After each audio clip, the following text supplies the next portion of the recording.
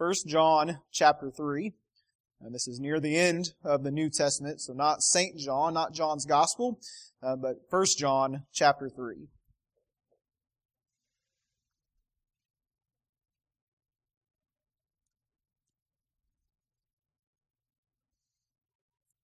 Just by a quick show of hands, how many coffee drinkers do we have with us today? How many drink coffee? Some of you put that hand up way too excited to put it up. Well, there's a lot of people that enjoy coffee. I'm a dabbler in coffee. I'm not a religious coffee drinker or anything like that, but I had a coworker who was a big-time coffee drinker, and so much so that he had studied a lot about coffee. And he could tell you the best regions in which coffee would grow and down to what altitude was best to grow the best coffee beans and all of these different sorts of things. And I enjoyed learning about it and hearing about it from him. And I was thinking about that coffee and you know, people just have these big kind of, this is the coffee that I drink.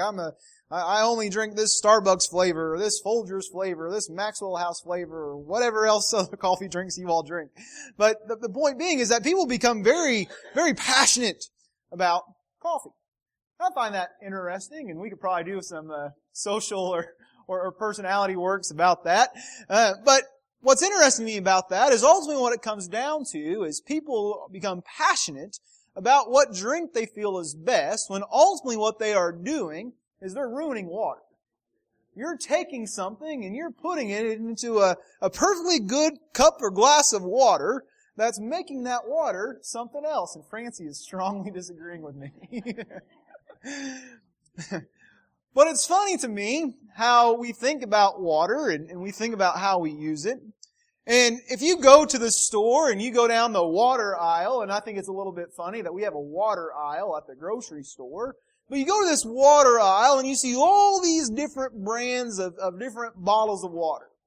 And you can start reading about all these different brands of bottles of water and you start identifying things about them. They'll all try to tell you why they're the best. Why you should drink Dasani instead of Aquafina, or Aquafina instead of the Nestle cheap stuff that I like to drink, or the off-brand, the Costco brand, the Meyer brand, whatever brand it is that you see on that private label. We see all of these different competitiveness about which water you might buy at the store. I will let you know that you can turn on your tap at home and get water just the same, but if you so desire, you can get water there at the store. But if you read about it, it will tell you about the efforts that have gone into purifying that water. Reverse osmosis, double filtration, triple filtration, quadruple filtration, and on about the efforts that have gone into trying to make this water as pure as possible. And then you all go and corrupt that with your coffee. But the point being is that we here in life, we know that purity is something to be desired after. We see it advertised all over the place. I've used water already as an example, but you'll hear about pure orange juice.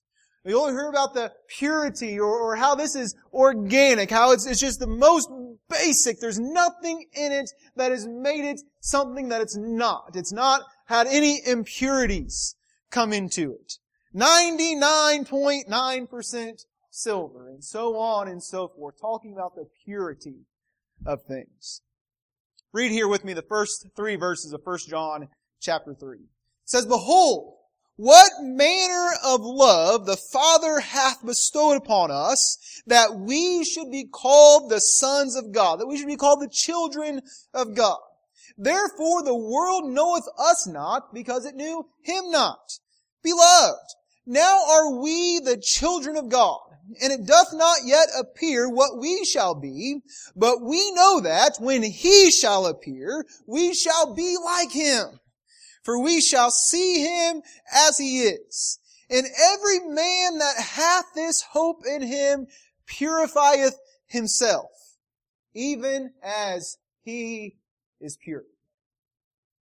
I would like to speak to you today on the subject of purity. I would hope that you would see the beauty in purity by seeing that God is pure. Oftentimes you've heard me and I will get up and I will preach a sermon about the awfulness of sin, and it's true that sin is awful and our need to avoid sin, that we would be pure before the Lord. And certainly we know that there are all sorts of scriptures that call to us our need to be pure. We heard Paul, he exhorted Timothy to keep himself what? To keep himself pure. We hear in other places where we read that we are to purify ourselves, to purify our hearts. Here we're even told that we would find ourselves that if we have this hope in us, that we are the children of God, that if we have this hope in us, that we would see Jesus in His coming, that we might not know what we will be like when we get to heaven, but when we see Him, we will be like Him. If you have that hope in you, you are called to purify yourself. But the reason why we are called to purify ourselves is because God is pure. You see that? Our need to find ourselves to avoid sin isn't because we're just holding to some religious rules or some law. But our need to find ourselves pure is because God is pure. And so I want to talk to you today about the beauty of purity as we behold it in God Himself. So what does it mean to be pure? If you just go out and you try to find some dictionary definitions, you'll find that it means to be separate from all extraneous matter. You ever heard anybody tell you that you're just so extra? If anybody ever tells you you're just so extra, that means you got some purity checks you need to do in your life. You're just a lot of something, and maybe you shouldn't be a lot of that. I think Sister Brylan one time told me that I was being extra, and it took me a while to figure out what she meant, but I was able to figure it out. But the point being is that when anything that is not, that has had stuff added to it, that is extraneous to it, is not pure. It is to be separate from all extraneous matter, clear, free from mixture, as pure water, or pure clay, or pure sand, or pure air, or pure silver or gold. Speaking about it from a spiritual standpoint or a moral standpoint, free from moral defilement, without spot, not sullied or tarnished, incorrupt, holy. Certainly, we see the value in these things, and we see the importance of trying to pursue after purity. But what we know about our own lives is that by our nature, our lives are not naturally pure. We struggle with this tendency towards sin. We know this battle that we have in the flesh and about how we find ourselves continuously caught up in this battle of a heart that desires after purity, yet a flesh that just seems unable to pursue after it. What did Scripture tell us about purity? If you read there in the 5th chapter of the book of Matthew and you study there, it opens up there in the Sermon on the Mount, and there are 9 statements about the character of the Christian. 9 statements about the character of the believer. And they all begin with, blessed are. Happy are. And we read there that blessed or happy are the pure in heart. Why? For they shall see God. The Christian is to be characterized by being pure in heart. So while we know that this body, this flesh that we're engaged in this constant battle with, has this tendency towards impurity, our hearts are to mind the pure things. When you find yourself in your heart specifically to be drawn to the things that are impure, you need to repent before God and draw closer to Him that He might help you and enable you to have that pure heart that desires Him, that is to typify the Christian life. The believer is to have a heart that is pure. We know that being pure then is something for us to desire after. What can we understand about God's purity? John's told us that God is pure. We are to purify ourselves because God is pure. He is pure by His very nature. There is nothing about God that requires any external force to act on Him. Therefore, He is pure because He is completely existent of Himself. You see, I am impure because I do not exist of my own will. You see, I exist today because my parents desired for me to be born. I exist because they had me. And I inherited something with that. I have brown hair and brown eyes because of my DNA. I have my personality and my natures and the things that I enjoy shaped by my parents. And I inherited something else in that. I inherited this sin nature from my dad. Don't be mad at him. He got it from his dad. Don't be mad at my kids. They got it from me.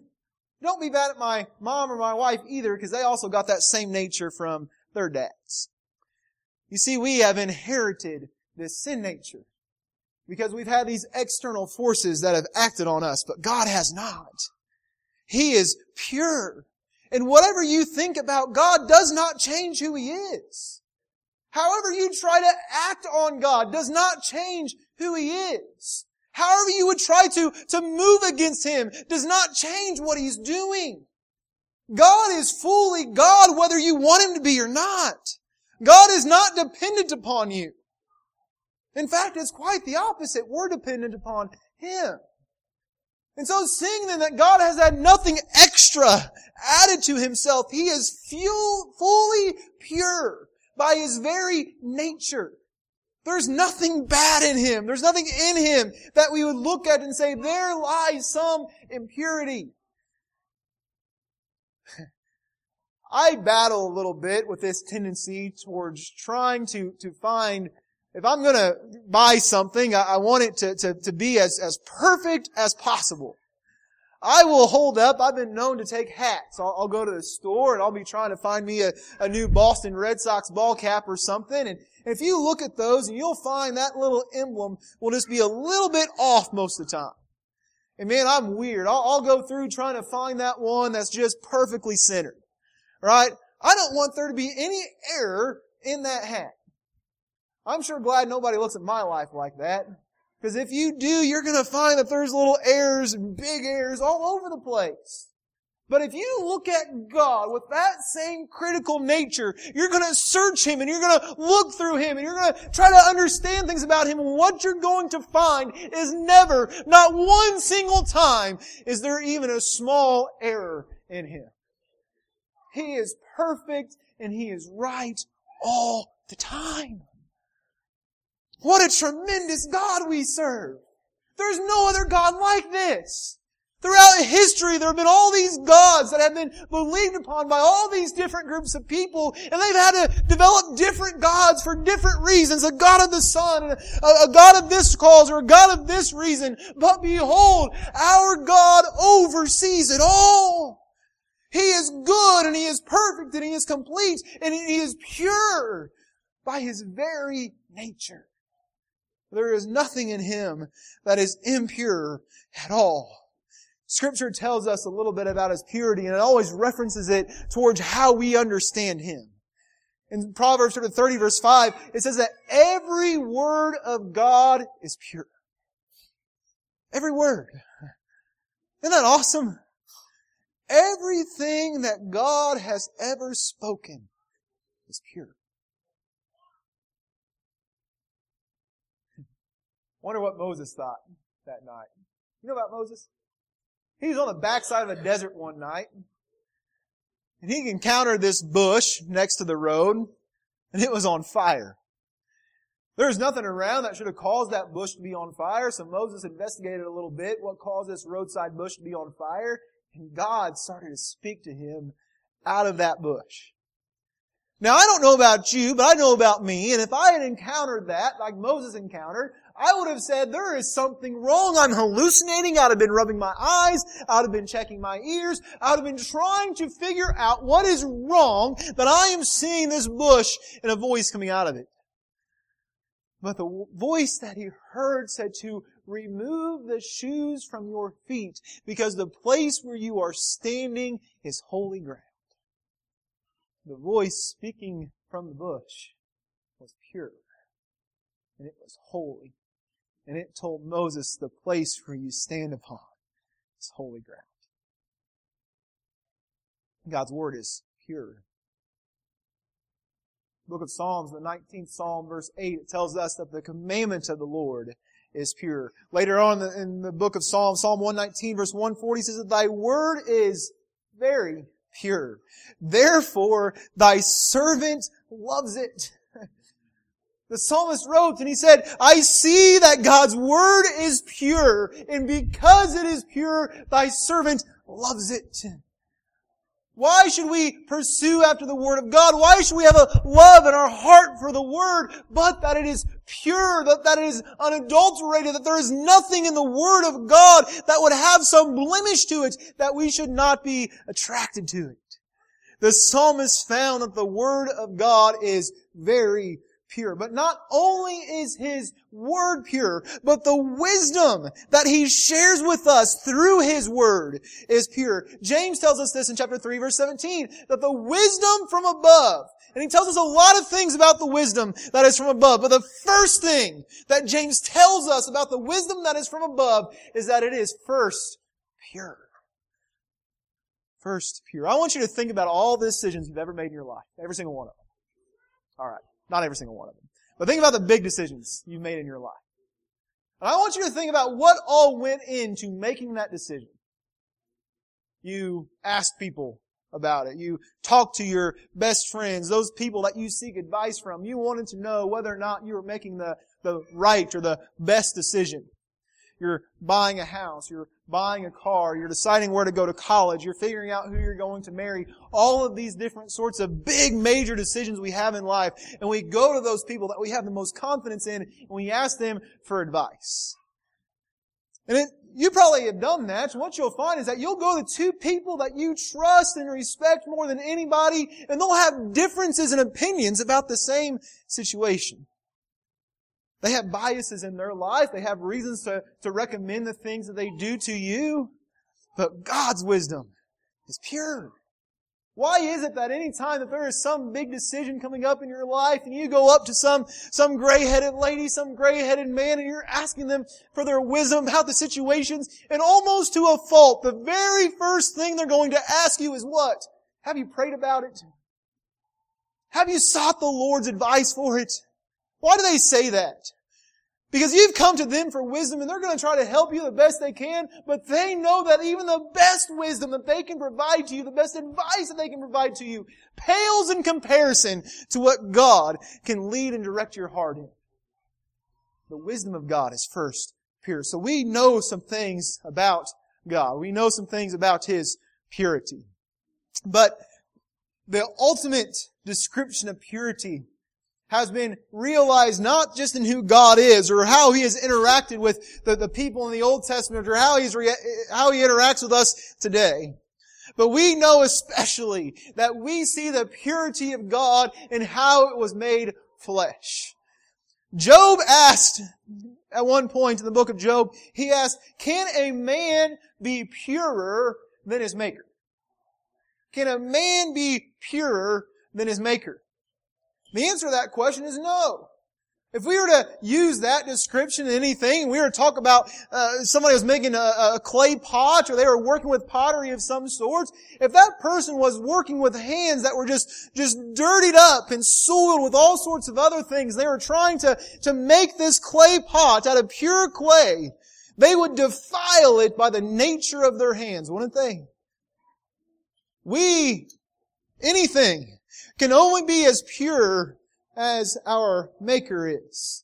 So how pure is He? In the Old Testament, we already talked about Moses. God commanded through Moses that the Passover be instituted. And when He instituted the Passover, He instructed the children of Israel to take a lamb without blemish. This had to be the best of the flock, in which there was nothing about it that was of impurity, nothing about it that was of a spot or of a blemish, but it had to be pure, that they would come and that they would offer it before the Lord. Paul tells us in 1 Corinthians that Christ has become our Passover. John the Baptist, when he was baptizing there in the wilderness and he saw Jesus coming, he said, behold the Lamb of God that taketh away the sins of the world. How can one take away the sins of the world if they are not pure? if they are not without spot or without blemish. We find throughout Scripture the purity of Jesus realized by His disciples. Peter told us that there was no guile found in His mouth. That there was nothing that Jesus had ever spoken, nothing that Jesus had ever held to as a belief, nothing that Jesus had ever been persuaded by had been impure. Even the thoughts that Jesus had were always pure. I want you to think about the thoughts that you've had this morning. How many of them have been impure? You might say, well, Derek, I've done pretty good this morning. I don't know if you know this or not. It's Father's Day. All I have done is love my husband and love my dad. I've not had one single impure thought enter into my heart. The reality is, for something to be right, not only must it be righteous in that it is good, but it must be thought for the right reason. Must be thought for the right purpose, for the right intent. Even when we get the thought right, so often the intent of our hearts are off. Meanwhile, we see Jesus without spots and blemish and holy and pure. Oh, what a God. That we would have a Savior that is as pure as this. You've heard me quote it often. The book of Acts tells us that Jesus went about doing good. The acts of Jesus' life were centered on purity. What did Pilate find in Him? We see that the people brought Jesus to Him, making accusations against Him. Pilate brought Him on trial, and Pilate looked at Him and he searched through the things that had been brought against Jesus, and he said and he declared, he went back out and he said, I find no fault in this man. There was no impurity that could be held against His account, even when it was that He was tried and crucified. His trial and His sentence were a sham, because this man was pure by His very nature.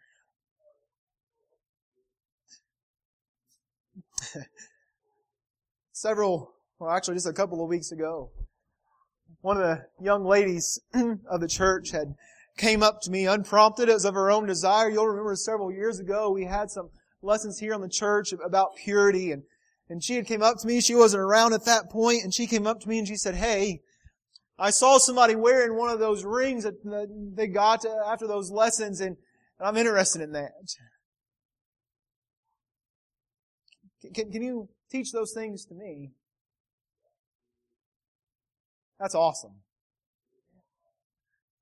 Why is that something to desire after? Why would somebody, when all of society is pressing against the things that are pure, why would somebody see that something to be desired? Man would not naturally desire purity unless he sees first that God is pure. We of our own would not desire things that are pure if we did not first realize that there is something to avoid, and it's impurity. Why do we desire pure water? Because we know that if there are things that are impure in the water, they're going to harm us. They're going to make us sick. We don't want them. We live in Franklin, Indiana. It's not been so long ago when there was a lot of concern going on about the nature of the water that's underneath the ground in this community, because it had been polluted and corrupted by things that had been let go into the water. Why was that such a big deal? But that there were impurities that had entered into that water that can harm people. Man can only rightly see the impurities that can enter our lives when we see the purity that is God. Why would we be compelled to do away with that sinfulness that will be of a pleasure to the flesh for a moment, if not that we would compare it against the pure, without spot, without blemish, undefiled by its very nature, by His very nature, and the beauty of God. We see beauty in purity. We see something to desire in purity. We see something to attract us in purity, because we see that there is nothing that we can create that is absolutely pure. So at our very best then, we are made to exalt God. Why? Knowing that He is fully pure. I want you to think about how far along society has came. We live in 2021. There have been technical advances like you wouldn't believe over the last 200 years alone. Yet we still cannot make things 100% efficient. We can't make things work 100% the way that they should, no matter how smart we get. Why is that? Because at our very best, we ourselves are impure. Any good thing that I have ever done, any good thing that I have ever thought, is because God is good. Not because I am good. Anything that's pure in my life that you should desire to emulate, to model your life after, it's not because of me, it's because of God. Anything in your life that I would look at and say, you know what? It seems like they're on the right track there. It would have nothing to do with you. It would have everything to do with God. There is a tendency that we have in life in which we go about and we justify the things that we do in life that we have deserved. We say, well, I deserve this or I deserve that. I want you to know the only thing that I can reason in Scriptures that any of us have ever deserved is hell. So then every good thing that I've ever experienced in life, every good activity I've ever done, any good gift I've ever received, anything that I've ever known that is good is because God is good.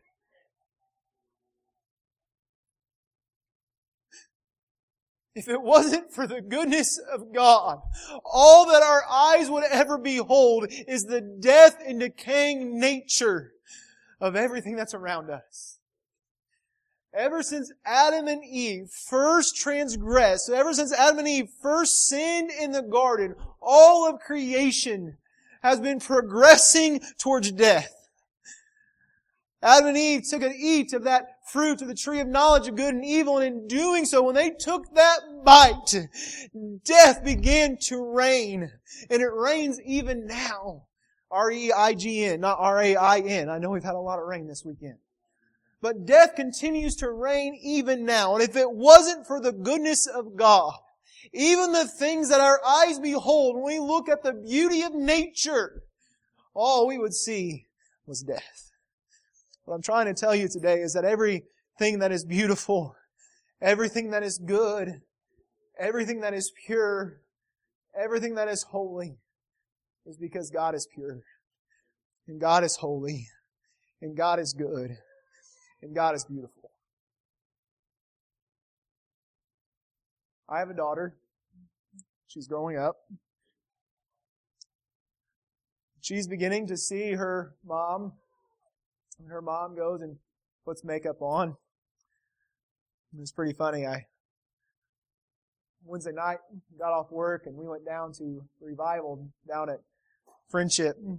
And my wife went to the bathroom down at Friendship. And she came back out and she says, I forgot to put makeup on. That's probably a good thing. If your mind was on other things besides makeup, that's probably all right. The point is that my daughter's seen my wife do that, and she sees the nature of society that tells her that she needs to put makeup on to be beautiful, to make herself more attractive. Young girls, you know that too, don't you? I remember watching my sister growing up, and her and her friends going to get facials and makeup, and she has pictures with her and her friends. They come over and sleep over, and they'd have all that weird stuff pasted all over their face.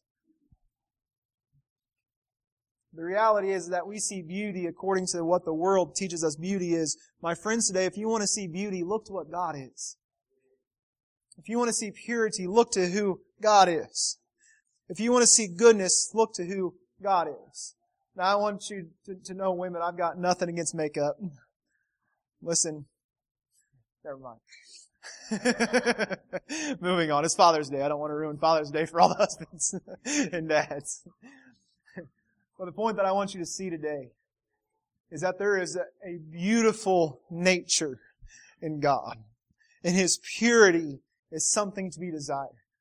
John reasoned and he called and he instructed that we would find ourselves to be purified, that we would desire after purification in our lives. But He did not make that desire as an impassioned plea without any reason or without any end in mind. He made that plea knowing that we should desire purification because God is pure. Let me close with this. 1 Peter Chapter 1, verse 18 through 23 says, "For as much as you know that you were not redeemed with corruptible things, that you were not redeemed with impure things, as silver and gold, from your vain conversation received by tradition from your fathers, but you were redeemed with the precious blood of Christ, as of a lamb without blemish and without spot. You were redeemed by the precious, pure blood of Jesus, who verily was foreordained before the foundation of the world, but was manifest in these last times for us, who by Him do believe in God, that raised Him up from the dead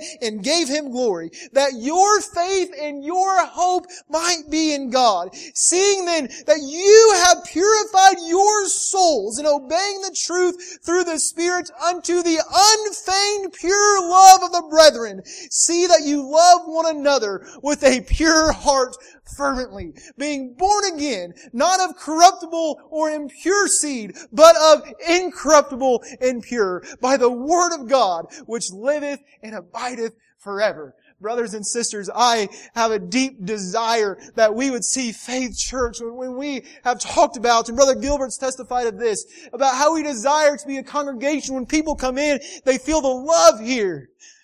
And that's good. But our desire should be that that love has purity to it, that it's unfeigned, that it's not a love that is being conveyed by how we welcome people, but a love that's being conveyed by how we love God and desire to encourage and edify and build up one another. That our love isn't feigned because we know that we're to love everybody, but our love is pure because we love God, and God's love for us is pure. Aren't you glad that God's love is pure? No spots in it. No blemishes in it. He has loved us so completely that He gave His pure Son, that His pure blood, without spots and without blemish, might serve as our hope in redemption. So today, my brothers and my sisters, I pray that we would see the beauty of purity, and that seeing that God is pure, that we would purify ourselves as well. Thank you for listening to me. Pray that God will bless you. I know that this wasn't a Father's Day sermon. There wasn't any rough and tumble in it, or gruffness in it. That would be a Father's Day sermon. But I pray that we be encouraged in seeing the purity of God.